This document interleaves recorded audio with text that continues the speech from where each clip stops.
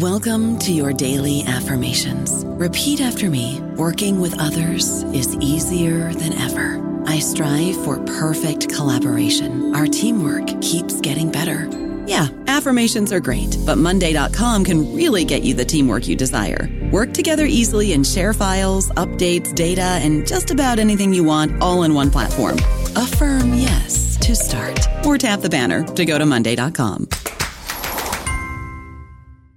Hello, it is Ryan, and I was on a flight the other day playing one of my favorite social spin slot games on ChumbaCasino.com. I looked over at the person sitting next to me, and you know what they were doing?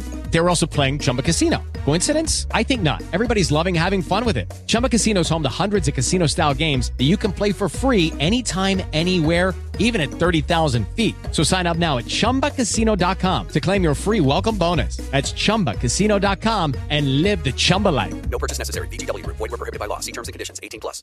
Hello, everybody. This is Marshall Poe. I'm the editor of the New Books Network, and I'd like to tell you that we have a new and improved website. It has two new features that we think you'll love. One of them is a vastly improved search engine, so that when you type in keywords, you'll get a bunch of episodes really quick. The other is the ability to create a listener account. And in that listener account, you can save episodes for later listening. So you can create a kind of listening list. We think these features are neat, and we think you'll enjoy them. Please visit the site today. Welcome to the New Books Network. Hi, I'm Andrea Blythe, co-host of New Books and Poetry, a podcast channel on the New Books Network. Today, we're speaking with Roy G. Guzman about their new book, Catrachos. Roy received a 2019 grant from the National Endowment for the Arts and a 2017 Ruth Lilly and Dorothy Sargent Rosenberg Poetry Fellowship. Raised in Miami, Florida, Guzman currently lives in Minneapolis. Catrachos is their first book of poetry, published by Grey Wolf Press in May 2020. Congratulations on getting your first book out into the world, and thank you so much for being on the show. Thank you so much for having me on the show, Andrea, and thank you for the congrats.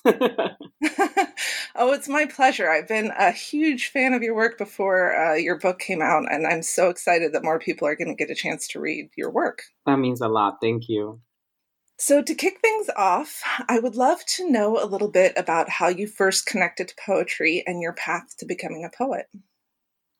Yes.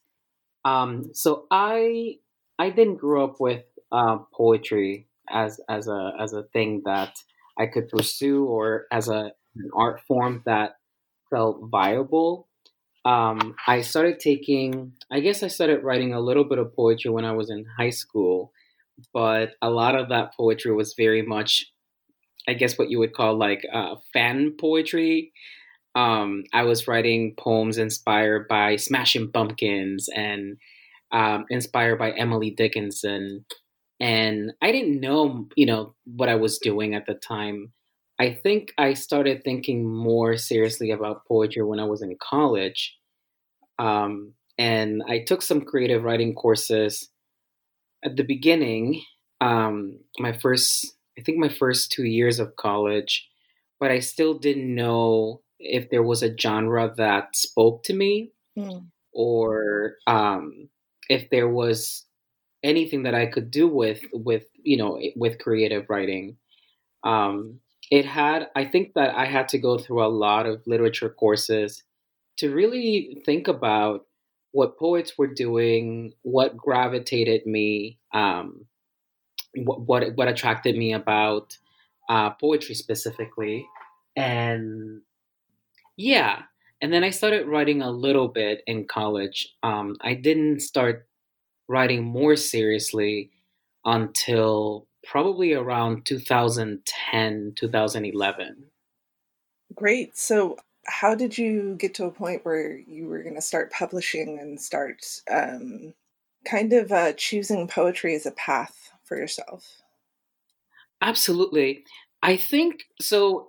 I started writing poetry from a need to heal. I think a lot of people often say that, and it seems a little bit like of a cliche, but I think that's what it was for me.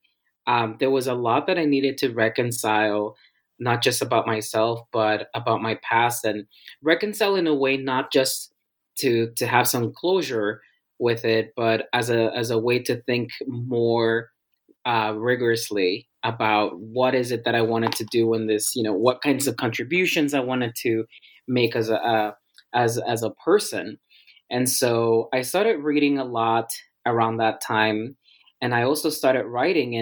And one of the schools I was adjuncting for, this was back in Miami, the librarian had heard that I was a poet or that I had been writing poetry, and he said he wanted to see some of my work. And what's funny about that is, I guess someone heard that I had written maybe two or three poems, and his asking me for like poetry made me realize that, if I'm a writer, I should be writing, right? If I'm a poet, I should be, drafting more poems. And that's exactly what I did. I started writing more poetry, with an interest on, sort of what language could do in terms of helping me think about memory, helping me think about my own background. I started, I guess you would say, publishing my own work. This was through a blog. I don't know about you, Andrea, but that's sort of how it started for me. I would post, my own poems or little sort of like thoughts I was having. And through that, I ended up creating, I guess, an informal virtual community with other writers and readers. I would be exposed to different styles through that. And then from there, I ended up sort of like expanding to different sort of social media platforms and being introduced to more writers and more voices. So that's how I think that's how I started sharing my work with a public or with an audience. Yeah, I love the way one of the positive things about the internet is the way that you can create communities like that and create a way to share your work that's I want to say less confrontational, but that's not quite the right word that I'm looking for, because it can be very confrontational sometimes. Yeah. But a little less pressure sometimes compared to trying to submit to, capital L literary publications. Absolutely. And I think when I was starting to do this in a more public way, even Twitter functioned as a different platform, right? We eventually saw the power of Twitter in terms of thinking about movements and revolutions and community organizing. But at the time, I'm thinking about 2012, perhaps. Twitter was a very different space, and it's changed, in the last 8 years.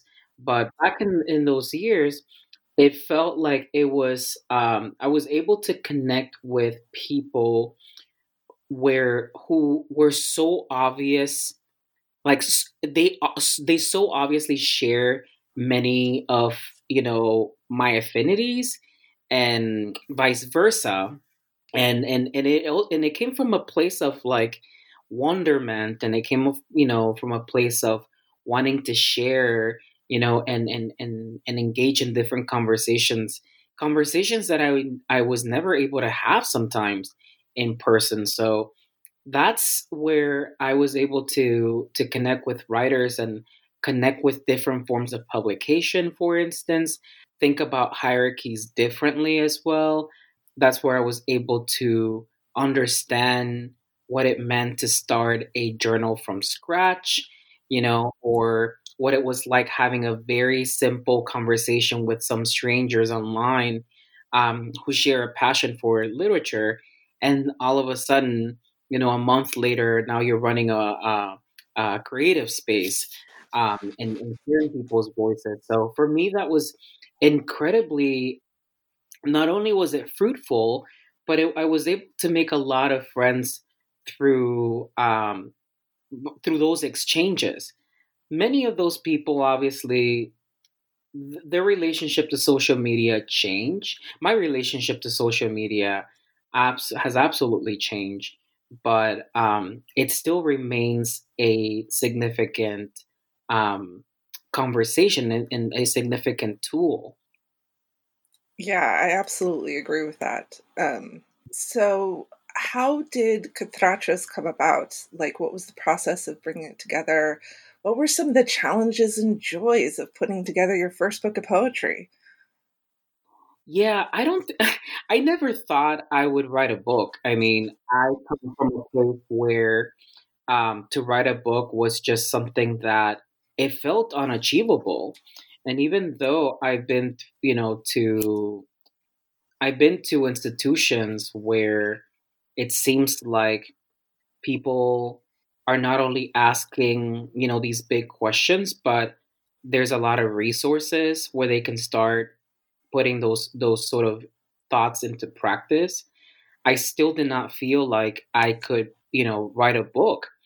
And I wrote a lot of poems before I started writing the poems that would go into Catrachos. I think I wrote hundreds of poems that, very, very, very few that I publish online or in print. But most of that stuff were just different attempts at understanding poetry and understanding myself and understanding what I was trying to do.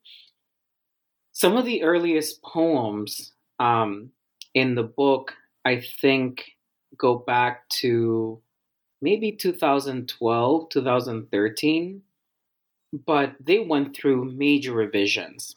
There are poems in the book, the title poem, for instance, the one that opens the collection, that poem went through at least 40 something revisions before it became what it is. There were other poems too that went through major revisions. Let's see, the quinceañera poem went through years of revisions. Those 72 bodies belong to us went through major revisions. There's Our Lady of Suyapa that also went through lots of different revisions. There were poems that were either sections of other poems that once I was able to zoom in more, I realized, oh no, this is where the heart of the poem is. And there's more that I want to say about this section itself. And so those sections would become their own sort of poems, like Marero, for instance.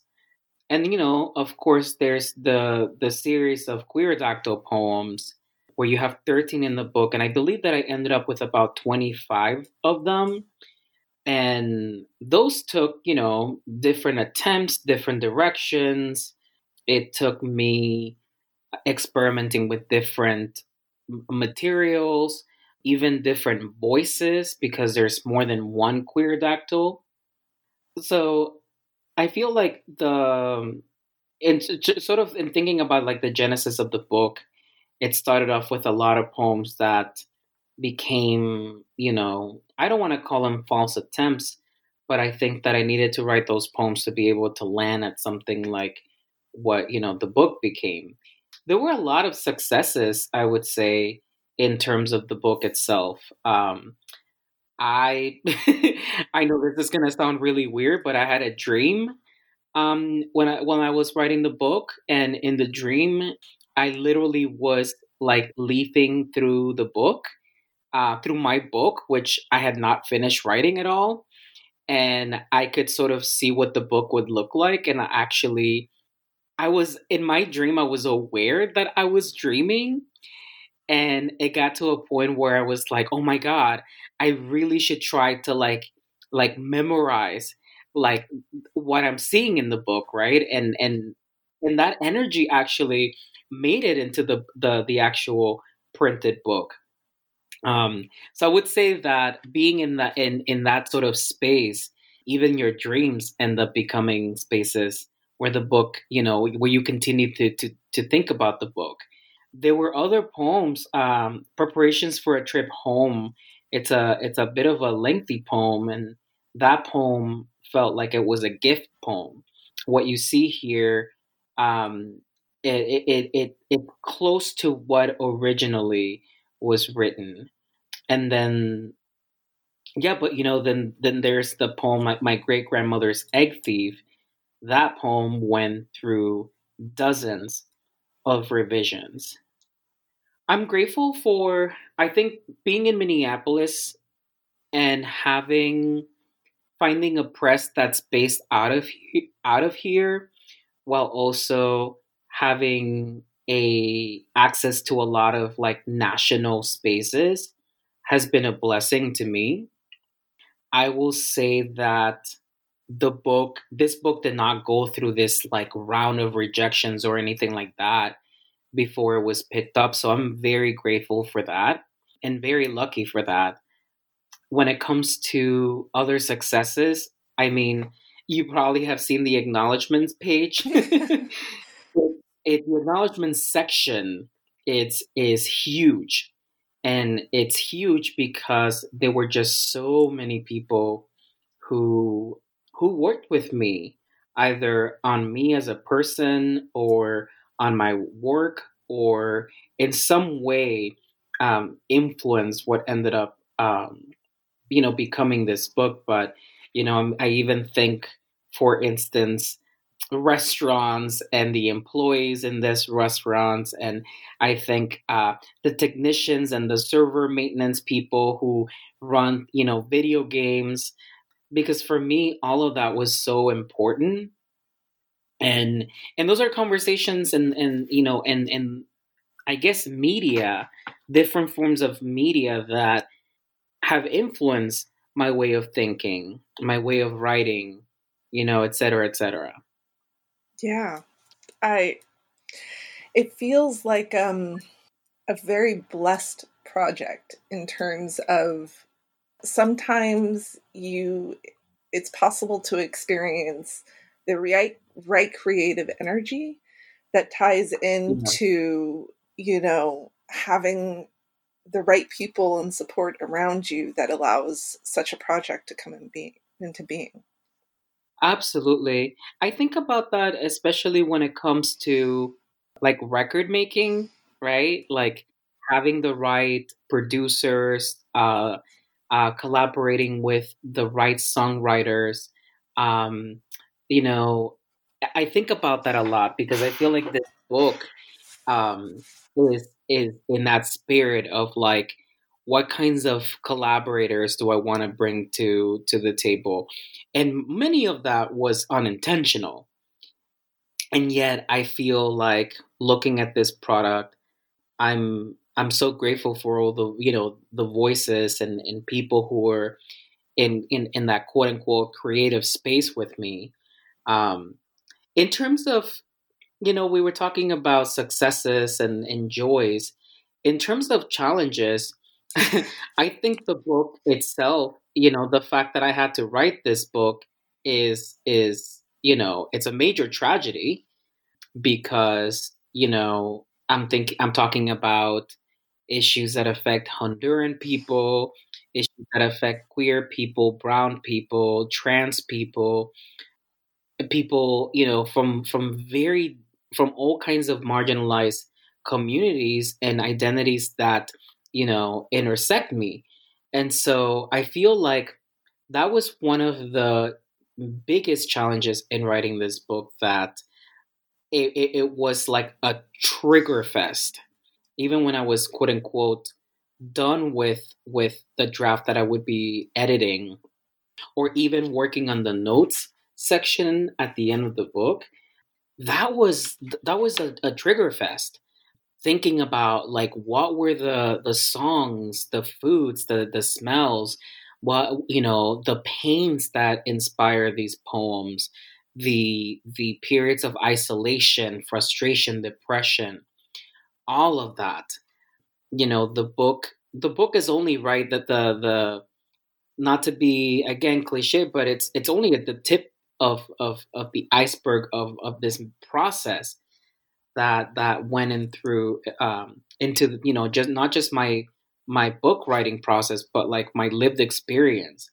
And so the fact that I had to write about, or I needed to write about hate crimes, for instance, the fact that there are poems, persona poems written from the perspective of you know, like decapitated bodies, mutilated bodies, shot bodies, the fact that impunity, when it comes to many of these issues, remains a major tragedy, not just in Honduras, but in other places of Central America, and then also still here in the United States.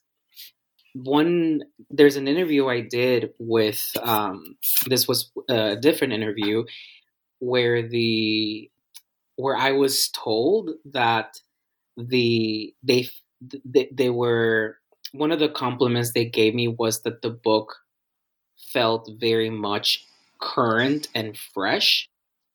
And and again, that to me, the double-sidedness of something like that is, this is that's perfect, right? That's the intention I wanted to bring to the book and to the issues, right? To make sure that I spoke in a language that made these issues always important and urgent.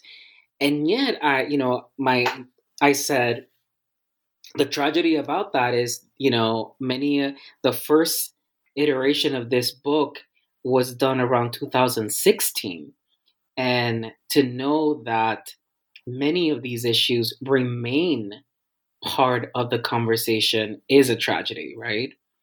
That policies continue to haunt queer people of color, trans people, immigrants, right? Thinking about detention centers and unaccompanied children, and and seeing women literally have these medical procedures against their own bodies. It's heartbreaking. Yeah, absolutely. It's like, in the long term, the hope is that the change happens, and so therefore it becomes that historical record instead of the present moment. I don't know about you, but I'm very busy and I don't have a lot of time to cook. That's why I subscribe to Factor. Eating better is easy with Factor's delicious, ready-to-eat meals. Every fresh, never frozen meal is chef-crafted, dietitian approved, and ready to go in just 2 minutes. You'll have over 35 different options to choose from every week, including Calorie Smart, Protein Plus, and Keto. These are 2-minute meals. Factor meals are ready to eat and heat, so there's no prepping, cooking, or cleanup needed. They're flexible for your schedule. Get as much or as little as you need by choosing your meals every week. Factor's the perfect solution if you're looking for fast, premium options with no cooking required. Sign up and save. We've done the math, and this is important. Factor is less expensive than takeout, and every meal is dietitian approved to be nutritious and delicious. Head to factormeals.com/NBN50 and use code NBN50 to get 50% off. That's code NBN50 at factormeals.com/NBN50 to get 50% off. Absolutely. And what's interesting, that I'm glad that you brought up the notion of history, because this isn't supposed to be a history book, and yet it is, right? This isn't supposed to be a sociology book, and yet it is. It's not supposed to be anthropology, yet it is. It's not supposed to be a testimonial, and yet it is. And those are the contradictions that I think, especially when you're a marginalized writer, your words are always operating on so many different frequencies at once. One of the things I find beautiful about your work is the way, when I'm reading it, I just feel awash in language and imagery and layers of these different aspects, your personal experiences and some of the history and some of the just various emotional aspects. I can totally understand why it would be triggering to write it as well. And I was wondering a bit about your process when you sit down to write a poem, and how a poem comes into being for you. And because you mentioned, the aspect of being triggered, how you process while you're writing. That's a great question. It's a great question because it's a multifaceted question, right? And it's a question where I feel like if I have an answer, I also want to simultaneously provide other answers, right, to it. But thinking about like what goes into sort of the birth of a poem, I think in general, for me, it's a sense of restlessness. Either I feel an anxiety around something that I need to wrestle with, or the subject matter itself is restless, right? There's something about it that feels either like it it it it feels like a problem, right? Or it feels like it's unresolved, or it feels almost like it exists in the space of, anxiety and murder and impunity, as I mentioned. I think that the question of whether, how, where, and when do I invite self care, right? Or an element of healing as I contend with these archives. That's how, I understand your Mm-hmm. question. It's something that is very complicated. I think that for me, often I go to the page not with the expectation that I'm going to dig into triggering themes, and yet the work itself takes me there, and I have to be open to that. So for me, this question is a question of temporality, right? Do I take care of myself before I embark on the journey of writing the poem? Do I think about, find snippets of self-healing in the process of writing the poem? And or do I have a way to, once I finish writing the poem, at least the first draft, what resources do I have to help me, cope with the trauma, with revisiting trauma, for instance? And I'm someone who wholeheartedly believes in the power of therapy. I believe that all writers should come with free access to therapy. All artists, in fact, should have free access to therapy, because art is that art is that dangerous, right? And art is also risky, and art literally subjects your mind and your well-being, your mental health. It takes it through very dangerous, like tunnels. And so I think that, I'm all for therapy. I'm all for trying to also build community and writing work that, when I have a draft, I can share with people who I know are safe people, to me, and have been safe and have demonstrated how much they honor my friend, our friendship, me as a person, and my work. I think that when it comes to the writing process itself and how I find moments of healing, I think that language can bring about that. I think that the act of writing itself can, in fact, serve as, contradictorily, right? It can also initiate a process of hope, a window towards thinking about hope, a window towards thinking about, different alternative exits, right, out of the trauma that haunts me, or that haunts my work. And when I'm writing, I'm the kind of person who, for better or worse, and this pandemic has made that very challenging, I have to work in different spaces. I especially enjoy working around other people, even if I don't know them. And I think that you asking this question actually makes me feel like, in retrospect, I probably feel less alone when I'm writing around other people. I also, when I write, especially about traumatizing material, I summon music and food and scents and flavors and photographs that also present me with different emotions at the same time. So I'm never, it's like, in order not to feel like I'm fully in the tunnel, there are things that can help me, like, bring me out of that space, or at least I can dive deeper and feel like I have a rope tied around my waist, and that there's going to be something or someone that's going to pull me back if I feel like like I've gone too far. I completely understand that. It's like finding ways to remain grounded, because writing is so very much in the head and in the emotions, and the experience is can be very intense, and finding ways to stay anchored. Absolutely.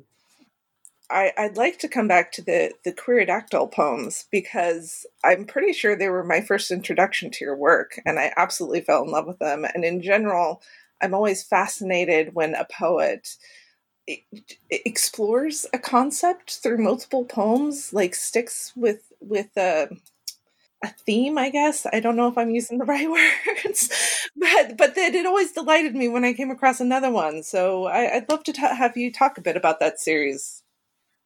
Yeah. It's like, I think about, like, you bring 10 different, ingredients, right? Like, whether it be veggies, et cetera, et cetera. And your task is to produce, 10 different dishes with those 10 same ingredients. And I like to think that I'm such a foodie, right? Everything goes back to food metaphors for me. But that with that sort of metaphor, I'm thinking about, like, poetry series and poetry cycles that you might find in books.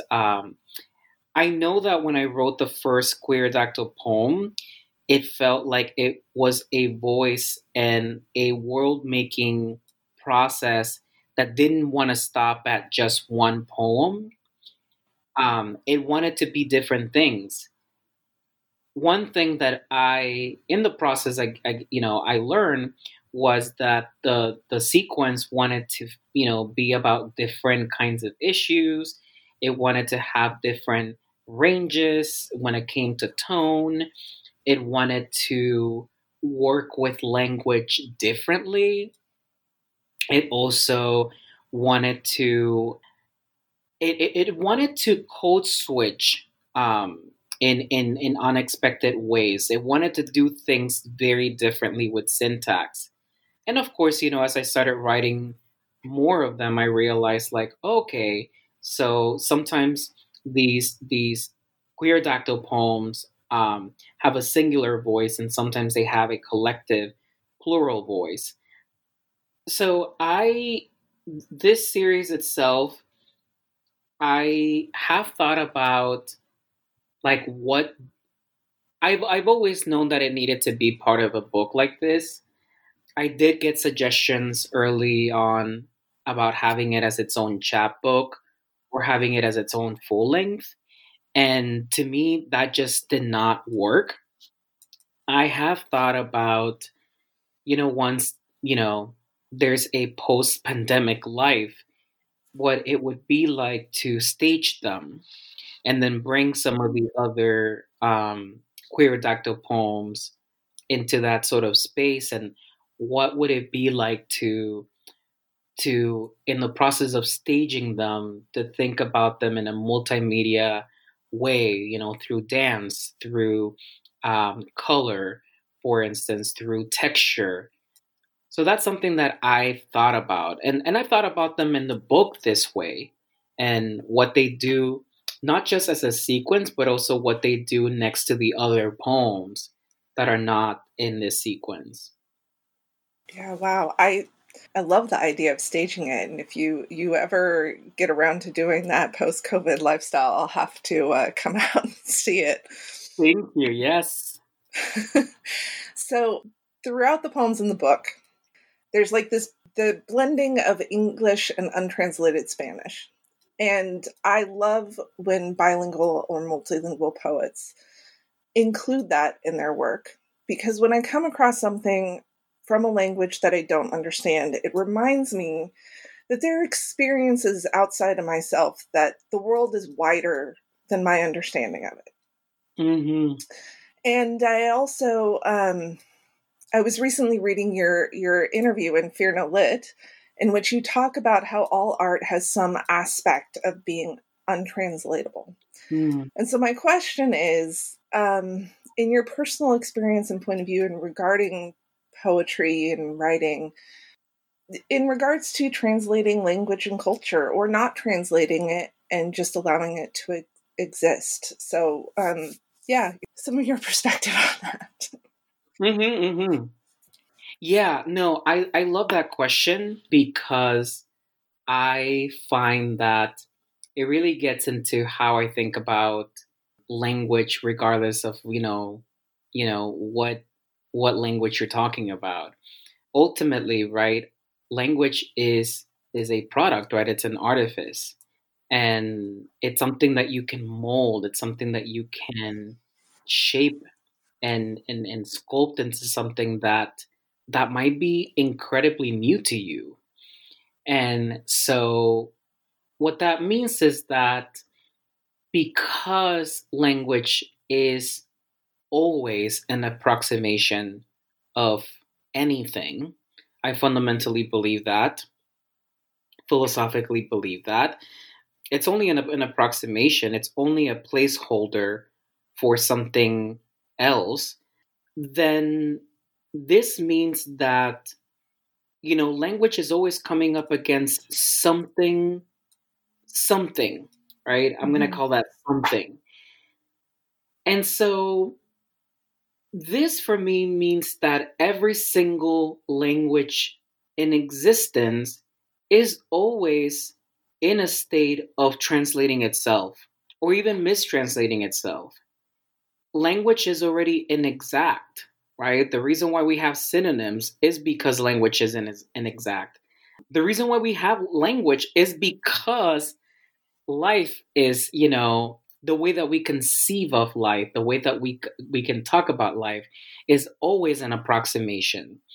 And so for me, that is the joy and also the frustration, right? The joy of that is that you can never run out of sequences of shaping language and trying to understand what the something is.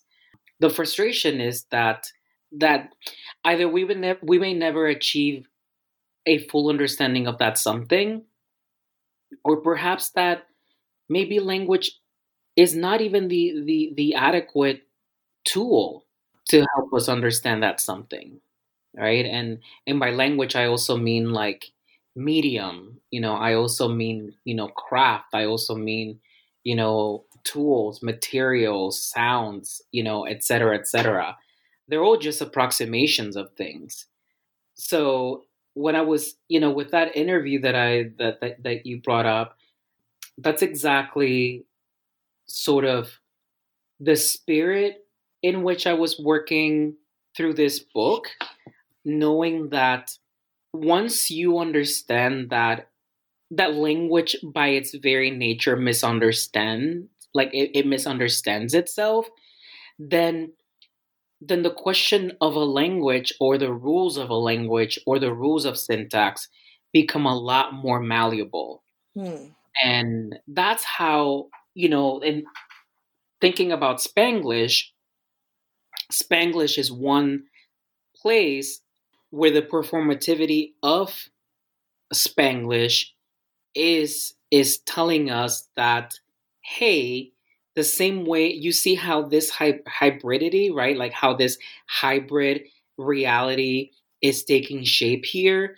Yes, that should remind you that any of the quote unquote official languages are only official languages because, of power and law and institutions that have declared them, this and not that, or this and maybe some of that. But at the end, I do feel that all writing and all art is a form of translation. Yeah, the idea of coming up against this something as you describe it, and it's like that mathematical model where you cut a thing in half, but you're still only halfway there, and then you cut a thing in half, and you're still only halfway there, and you never fully reach the something. Yeah, it's like, I think about like the mathematical limit. Like that's exactly right. Like the mathematical limit is, it'll keep going until, to infinity, right? And infinity is something that we have a word for it, but we don't know what that is, right? Is it the black hole? Is it God, right? Is this something God is and so does that mean God is in every little something of the table, of the chair, of my mother, or of society? Like, that I think is something that I find very enriching, and also again so challenging about language. Yeah, absolutely. Would you like to read a poem from the collection? Oh, absolutely. Yeah. Now I'm thinking about this question of infinity. Ooh. Let me just take a look here. Okay, I've got the poem, and I chose this poem because I think death also is one way that we try to understand infinity. And this poem is in the book. It's titled Finding Logic in a Crushed Head. And it was inspired by a childhood friend who I ended up leaving Honduras when I was about 9.5. And while I was in the US, he tried to cross the US Mexico border. And, like other people, they were trying to find a place where they can sleep at night. And he slept by the train tracks, and he ended up getting killed by the train. This is a poem for him. His name was Pilingo, or we call him Pilingo. Finding logic in a crushed head.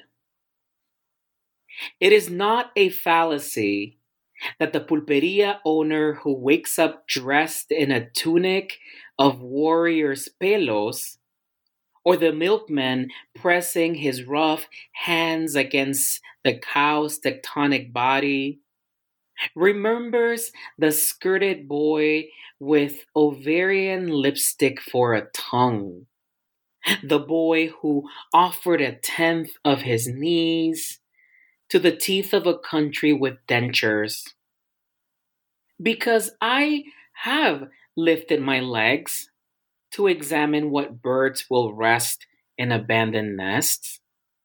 Because I have lifted my hands from the chest of shipwrecked men who've turned the seas into inconsolable lovers with a misguided orgasm. Or perhaps the pulperia owner, skin brown and preternatural as an Arizona bark scorpion on sawdust, will stop laughing one day at the boy who, before death settled upon his ashy limbs and his elbows were strangulated by exile's amplitude, help me capture those polysyllabic butterflies one pins before nightfall. The boy's fine head rested on the tracks before the train trampled it like masa mixed, rolled with an aunt's hands on an oven, as he tried to cantankerize the border. Moths stuck to the dictionary of the pulperia slime ball's mouth as an ulcered sun rose from his dry lips. Divinatory wings in the rusted nail geometry of a bullet hole. Our abuelas taught us to run like eyeless ghosts in a backyard. My ancestors have crumpled wooden doors with their hands, the men have, and there is no remedio for the hummingbirds a mother casts from a mouth agape, the tongues gone missing, those witnesses of railroads, carnations for the wounded. A new truth flits among flame, anisacanthus, aquilegia, firebush, angels' trumpets. My vacancies know boundless absence. I have seen the eyes of hummingbirds blink backwards when direction was once read as a declaration for agency. And yet, few milkmen know how the wretched live off spoilage. Ask me where to find need. I am ringmaster of my own sinkings. That was lovely. Thank you, Andrea. So now that your book is out in the world, what is it that you would hope readers would get out of your work? I really hope readers not only are enticed to read the book, but also that they understand that there's lots of Central American voices that need spaces to publish platforms where not only where their voices can be heard, but where they can also talk about the current, issues that plague us, especially with, in this pandemic, and then thinking about how, ever since the coup happened in 2009 that ousted Zelaya, how it's been politics have been so tenuous, and they've been riddled with theft and very much mafia style like handlings of politics and money and resources. And so I really hope people get more interested and invested in the area, not just as a place to go and vacation to, but as a place where indigenous people are being murdered and they need our support, as a place where Black, indigenous, Garifuna, and other kinds of people are trying to make a basic living. And unfortunately, the state, which is always, there's a lot of ways that it's been corrupt since the coup happened. I think that we need to understand not only how the U.S. continues to be complicit in these injustices, but has been complicit in these injustices in the past, but it needs to find newer laws, better laws for the people, the refugees who are fleeing a lot of these crises. I hope so too, that your book and just in general, people grow their awareness about other human beings in the world. Absolutely. Yeah. Would you like to share a little bit about what you're working on now? Sure. So I should be writing more creative work. Instead, I've been working a lot as a PhD candidate on Central American issues, still thinking about them through different lenses. So not just through creative writing, but also through oral histories, ethnography, for instance, trying to zoom in more into the communities that are enabling LGBT people to either flee or to survive, to thrive, to start organizations, et cetera, et cetera. In terms of my creative work, I have had some projects that I can't talk too much about for now, but projects that hopefully will be picked up, even in other genres. And I'm really excited about how people may react to, those projects like short stories, essays, possibly a memoir, possibly even a YA novel. That sounds fantastic, and I wish you the best of luck in all the projects that you're working on. To wrap up, is there something that you're reading or some form of media that you're loving right now? Oh, that's beautiful. So I'm teaching a class on Chicanx literature, and one book that has been so moving, such a beautiful book, and I read it for the first time to teach it in this class, is Aristotle and Dante Discover the Secrets of the Universe by Signs. And it's such a beautiful book. I don't know if you've had a chance to read it. It's a YA book about youth and love and friendship and community, really. Yeah, that is a book that's been on my list for a while, so I'll have to bump it up the list. Yeah, I think you really will like it. It's a fast read, too. Oh, awesome. I'll definitely have to check it out.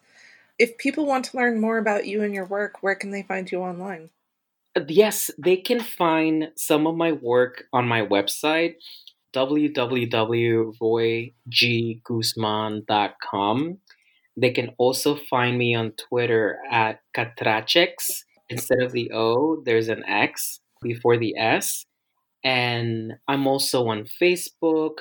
I'm on Instagram as well. I have an author page on Facebook, so they can find me there. And Grey Wolf has a page for my book. So if people are interested in finding different ways to support independent bookstores, that's one way where they can find more information. Awesome. Thank you so much for this great conversation. Thank you so much, Andrea. This was lovely. I'm so happy. And thank you, everybody, for listening. This is New Books and Poetry, a podcast channel on the New Books Network.